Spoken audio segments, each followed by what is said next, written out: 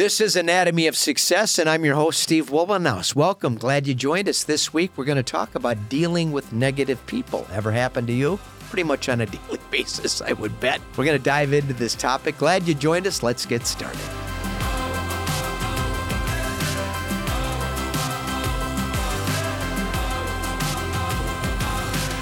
Again, this is Anatomy of Success, and I'm your host, Steve Wohlenhaus, here for the first time. Welcome. Glad you found us. If you would, please subscribe to our YouTube channel, follow along, and then also subscribe to our podcast if you listen to that audibly. And you can rate and review. We greatly appreciate that. You can go by weatherology.com as well. That's my company page. Find out a bit more about my business. I've been a CEO of this company for almost 40 years. So when we talk about business success and personal success, I can promise you I have a little insight on the topic, and I want to share that with you here. That's the whole purpose of this exercise. Grab the Weatherology mobile app too, if you would. It is free. Find me under About Us at the top of that page. Links to my social media accounts, and you're welcome to join us on LinkedIn, Facebook, Instagram, TikTok, and here on YouTube.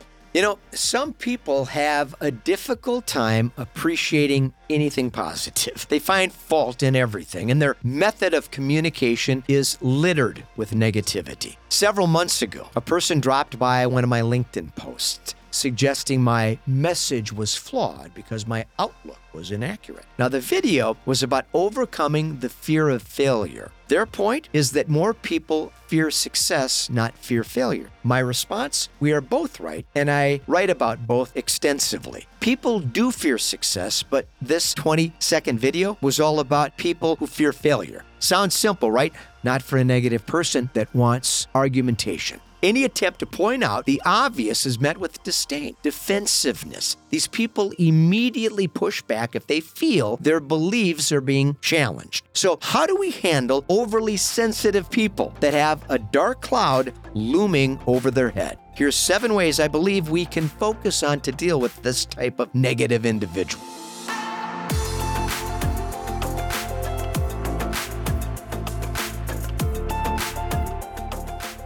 Number 1 is boundaries. Now, it may sound selfish, but we have to limit our interaction with negative people. Negative people can drain our positive energy, and the effect of their negative behavior has health consequences anyway. Setting firm boundaries with negative people and refusing to let them dull our enthusiasm, it's essential for greater life satisfaction.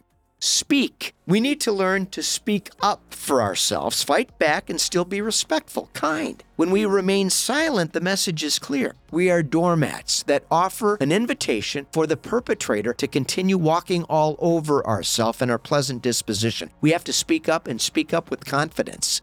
Example, if the relationship is something we value, we have an obligation to help the person appreciate their negative tendencies, I believe. We can share our observations from a loving, compassionate perspective by setting a good example. We can demonstrate how being positive can make a big difference in that social interaction.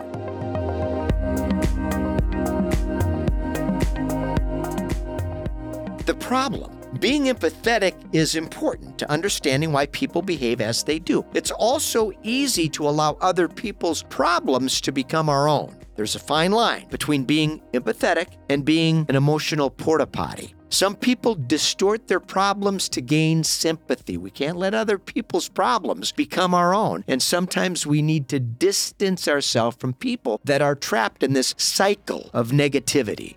Deflect. When conversations turn negative, move the discussion in a different direction. Stay positive and resist tumbling into the negativity trap. We don't ignore the person, but we acknowledge their point of view quickly and migrate away from this complaining stage that becomes perpetual for many people.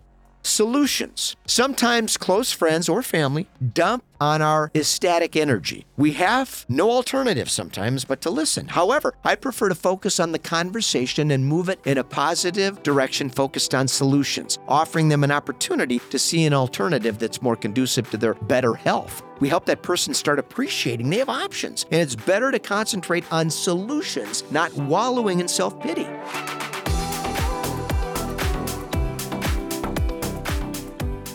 so long. Sometimes we just have to say, see you later. There's nothing wrong with leaving bad relationships and deciding to do what's in your best interest. We can't drag everyone else to the mountaintop, folks. Some people refuse to climb. For our own well-being, distancing ourselves from people like that is an absolute top priority. Today's conversation, all about how we set boundaries, essentially, with negative people, and they can be incredibly draining. And I encourage you to exercise a bit more self-worth in these relationships that you have, personally and professionally, so that you can apprehend a little bit more positivity in your life as a product of the people that you associate with. Because as we know, the top 5 people that we most closely associate with constitutes 90% of our belief system. I'm Steve Wohlenhaus. This is Anatomy of Success. Glad you joined us. Until next week, let's stay focused, let's stay positive, and let's stay optimistic.